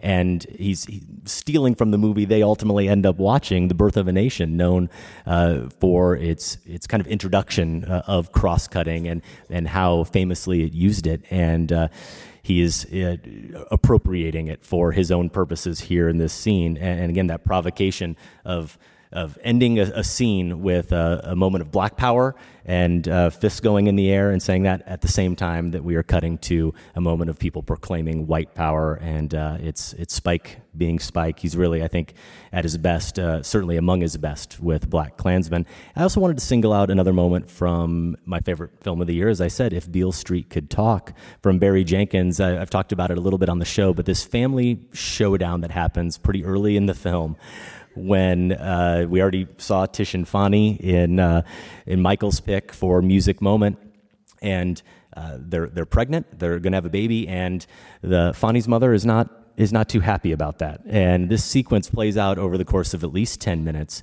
and the two families get together, mom, dad, couple sisters in the scene, and it was one of my favorite moments of the year. It's so theatrical. I think you could say that it feels a little bit like a stage play, 8 characters kind of trapped in a room, but of course it's not cinematic, only if you completely overlook everything else about the mise en scène, the production design, the lighting, the costumes, and of course the acting is just really wonderful in the scene. That's Teyana Paris there in this frame. Everything about it, just the characters are so charged, the scene is so charged with resentment and anger and fear and disappointment, and the reckoning with that and all their internal conflicts really come to the fore. For my last honorable mention, I want to return to Annihilation. Adam had a pick from Annihilation earlier. I still don't have any idea what's going on in this scene from Annihilation, but it's so disturbing and bewildering and beautiful that it really doesn't matter. So I considered it as a scene of the year. Okay, I do think we have some time for a couple audience picks here. We're going to get to our video choices. Michael and Tasha are going to share their number one scene of the year, but we did get some emails from those of you out there in the crowd and picked a few of them to share here. Adam Wells, are you here, Adam? All right, up front. Thank you for submitting this. My favorite movie moment caught me by surprise because it's not really a big showcase moment. It's from If Beale Street Could Talk. It comes right after Tish and Fonnie are able to rent an apartment. The camera just observes them walking down the street when Fonnie lets out the most exuberant scream to the heavens because this couple will finally be able to start life on their own. For one brief moment, these two people who love each other wholly were allowed to share that feeling with the world. Yeah, so good, that scene in the Village. Greg from New Lenox. I know you're right up there up front. He says, scanning the list of movies I've seen this year, the one where a scene or moment jumps out is the initial break-in scene in Game Night, where Kyle Chandler is just given the instructions of the game to his guests and then goes into a ridiculously long and comical fight sequence that turns out to be the real deal. Absolutely hysterical, and it was at that moment that I realized that this movie really had a spark of life to it. And Rich Yates, I know you're here, Rich. We talked beforehand. Where are you sitting? All right. Rich came from a long way. I think we need to acknowledge all of our listeners who came from, not just sort of Illinois, Indiana, Wisconsin. Rich coming from Dallas, right? How about that? Dallas, Others Texas. from Massachusetts. Yeah, Lisa's out there with her husband from Ayer, Massachusetts, right there in the front. Yeah, and Rich, we got to hang out at the Austin meetup. So, yeah, thanks for making the trip. You chose the beach scene from Roma, absolutely one I considered as well, or the bridge scene from Game Night. I love all the Game Night love. Also heard from Mike Decimos. Not sure if I'm getting that right. You can correct me live, Mike. If Are you you're here? here. All right. Okay. Mike. How'd I do with the name? Oh. I'm shocked. I'm in a state of shock. Yeah, We might have to hears pause that. here. Mike's pick was the confrontation between Sam Elliott's Bobby and Bradley Cooper's Jack in A Star is Born that leads to Bobby quitting the team. He recognizes simultaneously that Allie is his brother's savior, but won't be so for long if Jack continues to self-destruct. I love that Mike submitted this because it gives me a chance to mention that amazing scene between Sam Elliott and Bradley Cooper that would have definitely been in the mix for a most moving moment of the year if, like years past, I did 7 honorable mentions. But I held back this year. The truck backing out of the driveway? The truck backing out there where Bradley Cooper's character admits that it was really kind of him he was imitating all along. Sam Elliott just amazing there in that scene. And the aforementioned Lisa Nelson from Ayer, Massachusetts says she's got a favorite musical moment or two. We're going to give another little nod here to Bohemian Rhapsody. She said, you have to resist picking something from A Star is Born. We failed, Lisa. We're sorry. We're sorry, but she says there's so many reasons why Bohemian Rhapsody shouldn't work, and yet it does. And confess film snob that I am, I get excited just thinking of the numerous great musical scenes, the creation of We Will Rock You, transitioning from the band and rehearsal to a concert crowd dutifully keeping the beat, then transitioning back to the rehearsal as if we are in the band's imagination of what the song will become, and then the 1-2 punch of the ending. Bohemian Rhapsody and Radio Gaga at the Live Aid show. For at least a little while, we feel like we are transported back to 1985 and that crowd at Wembley. How about Drew Brennan? Drew, I know you're here, where Drew. are you? All right. Hey, Drew. In The Dawn Wall, I'm familiar with this one. When Tommy Caldwell waits 7 days for Kevin Jorgensen to finish pitch 15 so they can go on and finish the climb together. The joy and emotion they both show and let out was an amazing moment. My heart jumped for the both of them. Yeah, we had Free Solo this year. There's another movie about free climbers that I was not familiar with either, but it's out there, I know, on iTunes. Finally, real quick, Michael Brody wrote in. Are you here? Michael. We had to get in a mention of blind spotting. Now, Michael, are you aware that, we have a segment on the show called Blind Spotting, and there's the overlap. You actually wrote in the final rap scene to the cop from Film Spotting. So you had Film Spotting on the brain, but I knew what you meant. And I wanted to get in a mention of that film because so many people wrote in and said, I can't believe you guys haven't talked about this film.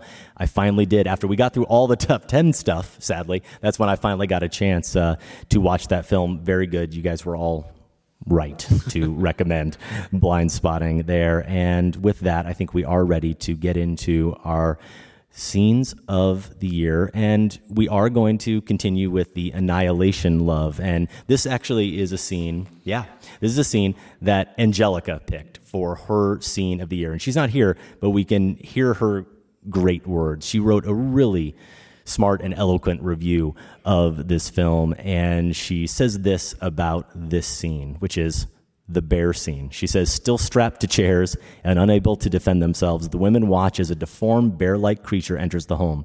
Its face, mostly skeletal, dripping with blood. It moves between the chairs, sniffing at the air. When it opens its maw to bellow, it isn't an animal's voice it speaks with, but Cass's. From its unhinged, uneven jaws comes her voice during the final moments of her life. Terrified, crying for help, aware of certain death. Let's see it.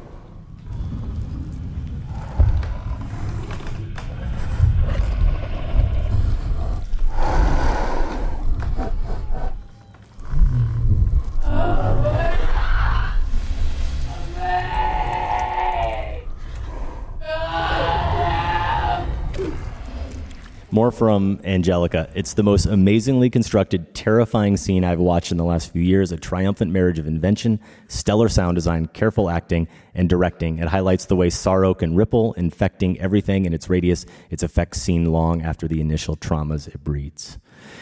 Harrowing stuff. Michael, not so harrowing as we get to your pick. No, I had there's a lot of things that really stick out when you look over an entire year. I mean, like even if it's a big hit like Black Panther, I think the death of the Michael B. Jordan character, that's like just to see that kind of human feeling in a superhero film, kind of stunning. When I think of the first/last date that Melissa McCarthy's Lee Israel has, and Can You Ever Forgive Me, which is, I love that film. That scene really stood out, and yet nothing can compete for me than an actor who can run funny.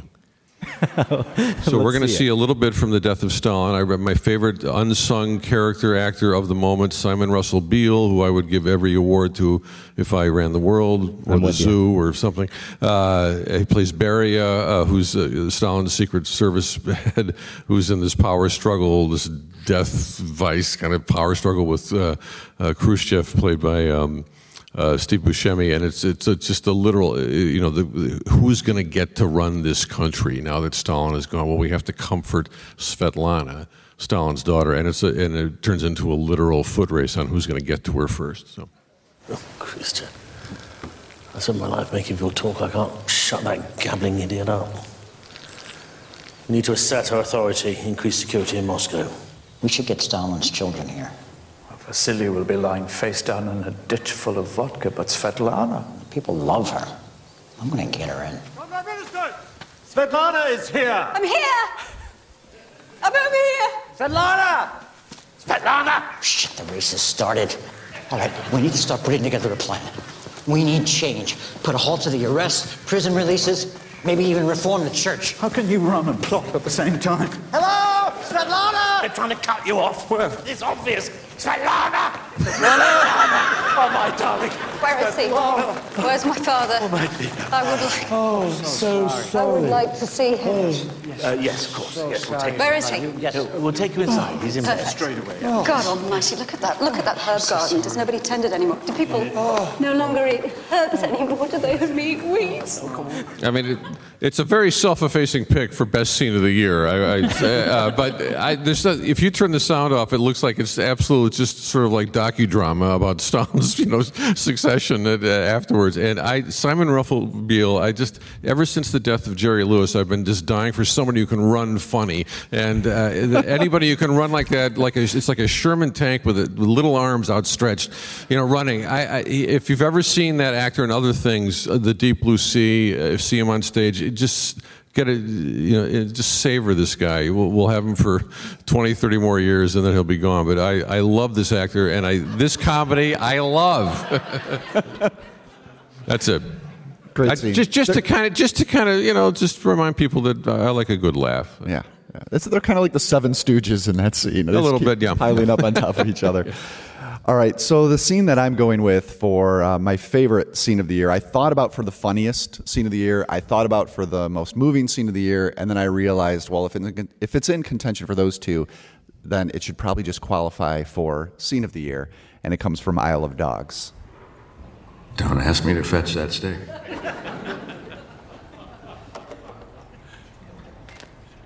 Fetch it.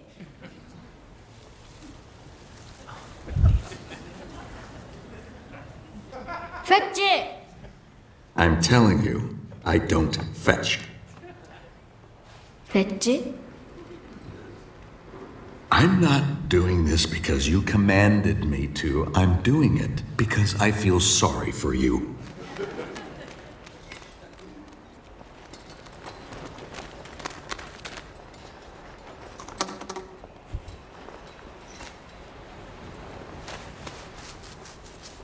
Good boy.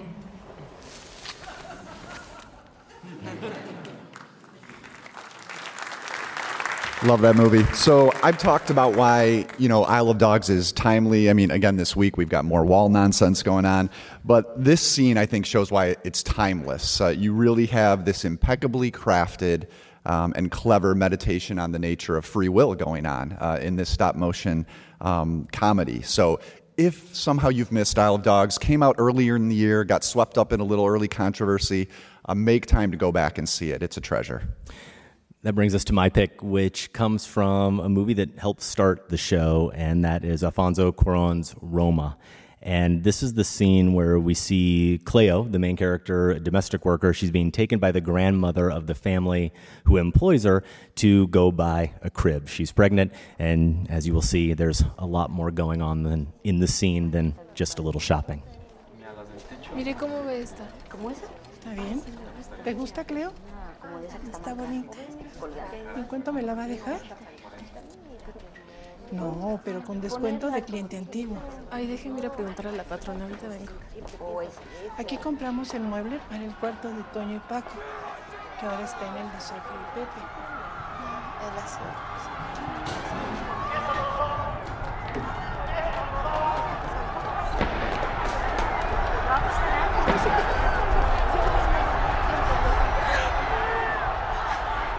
So just kind of stunning filmmaking, using those longer takes, but this smaller private scene that's taking place against the backdrop of this huge public turmoil. And I think for me, it's the moment of the year because it is such stunning filmmaking, but it captures the way I most felt about 2018, and maybe a lot of people in the room felt about 2018, where you just could not avoid that collision of the personal and the political. And I don't know if anyone's had a chance to watch it, but our friend of the show, Mikado Murphy, who does web and video stuff for the New York Times, he did an anatomy of a scene with Cuarón on this, and it was fascinating because I remember these are the stupid things sometimes we write in our notebooks when we watch films. You see that scene where he shows the clocks and kind of dwells on them for a second. I'm writing like, what's the meaning of the clocks?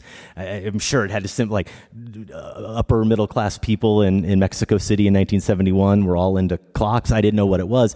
And he explains actually that he had the clocks there and he had them set. If you look, they're all set at the same time, and it signifies the time just a few minutes before that actual student protest that happened in 1971 took place in the afternoon. So it's one of those kind of Cuarón touches in terms of the attention to detail. No one watching that, well, actually I say no one, most of us watching that wouldn't be aware, but obviously a lot of people who were living in Mexico City and lived through that in that time might be aware of that detail of the clock. But again, I just think it speaks to his overall attention to that and the authenticity that helps make Roma so special. And we felt that we couldn't end a discussion of the best scenes of the year of 2018 without going back to superheroes and Tasha's choice for scene of the year. I will specify that when I got the email, it said scene of the year. I'm seeing a lot of scene of the year here, not best scene of the year. Oh. So I'm not going to say that this sequence is more powerful than the physical therapy scene in The Rider or the rap scene in Sorry to Bother You, which I would never subject an unsuspecting audience to. No, and out I of context. We almost included it. So many scenes that I consider maybe better in terms of emotional impact or filmmaking. But to me, the sequence from a superhero film, which is a payoff for literally 10 years of Marvel Cinematic Universe films and approximately 356,000 movies that have been made in that sequence. We're so used to superhero films being about catharsis, about simplifying all of the problems we face in the world to a point where they can be solved by punching a bad guy in the face really hard. And this was the year that we finally ran up against a problem that not only could the superheroes not face, they couldn't necessarily survive. And just in terms of cultural impact and the amount of discussion and obsession that went on over this, for me it was the scene of the year because I just can't get it out of my head. Yeah, and if somehow you missed it, spoilers, we're going to watch it. Steady, Quill. Oh, man. Tony. There was no other way.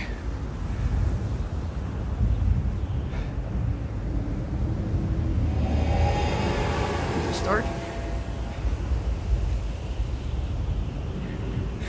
I don't feel so good.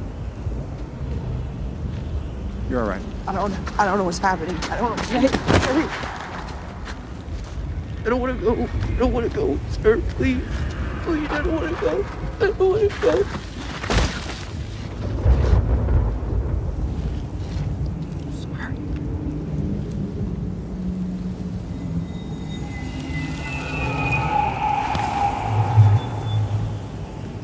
Applause for Thanos? Anyone? No? 50% of you should applaud for Thanos. I can't believe there's not going to be a sequel. I just can't believe it. We're done with superhero films forever. That was the last one. Okay. Those are our scenes of the year. How did we do? Not bad?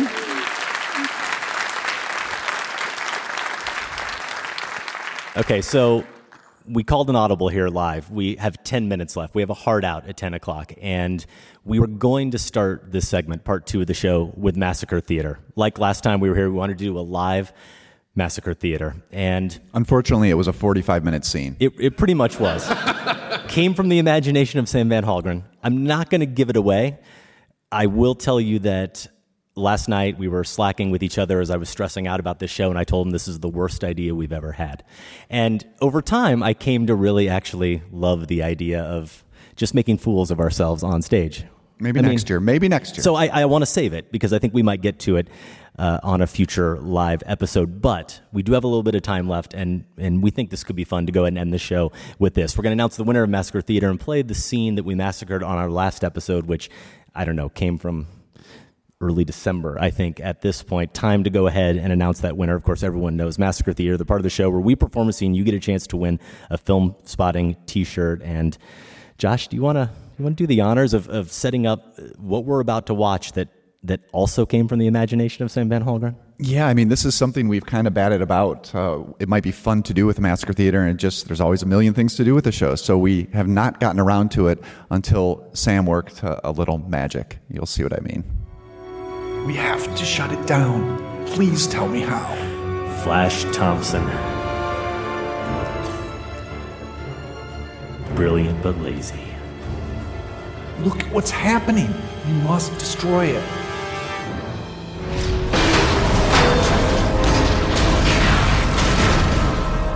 I can't destroy it.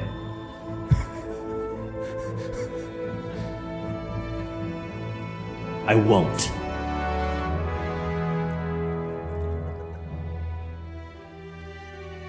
He once spoke to me about intelligence. That it was a gift to be used for the good of mankind. A privilege. These things have turned into something you're not. Don't listen to them. It was my dream. Sometimes, to do what's right, we have to be steady and give up the thing we want the most, even our dreams. Wow. Yeah. Josh, oh, there we go. Thank you. Thank you, sir. Yeah. Thank you. That was more scarring than the Annihilation Bear. I don't know. Just acting me under the table once again. Josh Larson. Very, very good stuff. That was me as Tobey Maguire, and Adam as Alfred Molina in Spider-Man 2, written by Alvin Sargent, directed by Sam Raimi.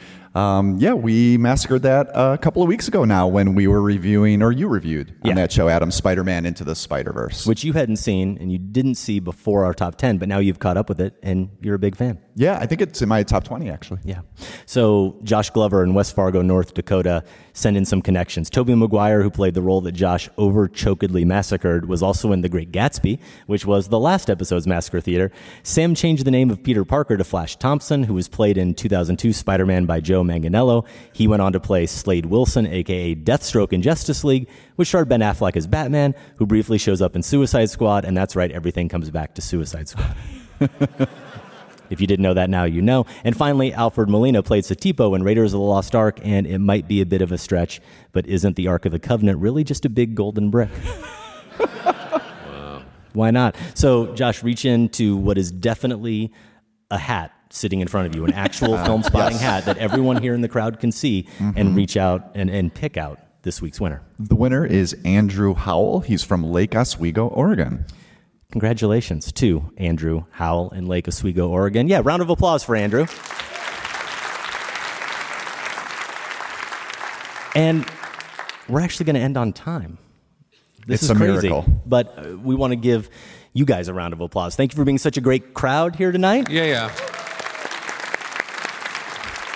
And of course, a huge round of applause to Tasha Robinson, Michael Phillips. Thank you, guys. Thank you very much.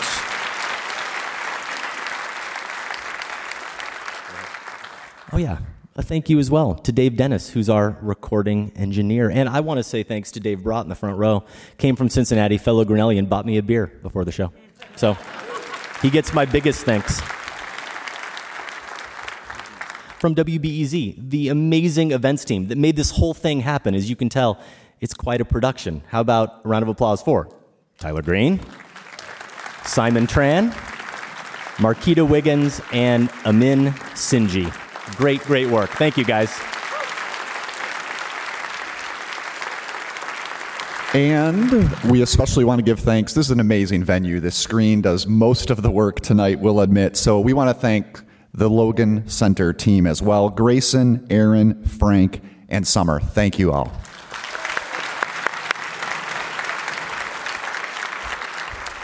Thanks again, everyone, for coming out for Film Spotting. I'm Josh Larson. And I'm Adam Kempenaar. Thanks for watching us. Thanks for listening.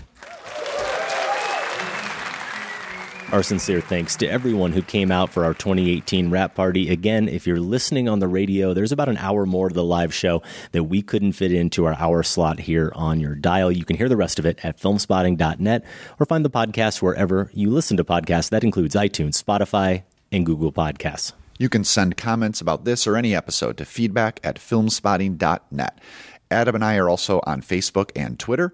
Adam's at Filmspotting. I'm at Larson on Film. Over at filmspotting.net, you can find 13 years of reviews, interviews, and top fives in the show archives. And while you're there, vote in the current Film Spotting poll. What is your most anticipated original non-sequel film of 2019?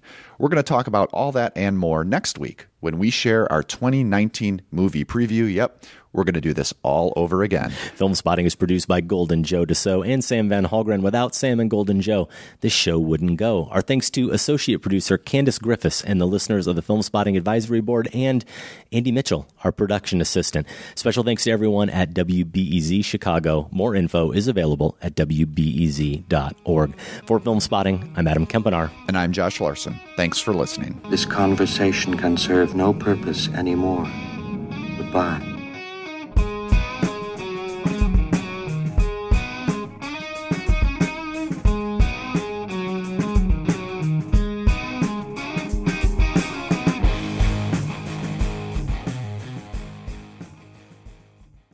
Film Spotting is listener supported. Join the Film Spotting family at filmspottingfamily.com and get access to ad-free episodes, monthly bonus shows, our weekly newsletter, and for the first time, all in one place, the entire Film Spotting archive going back to 2005. That's at filmspottingfamily.com.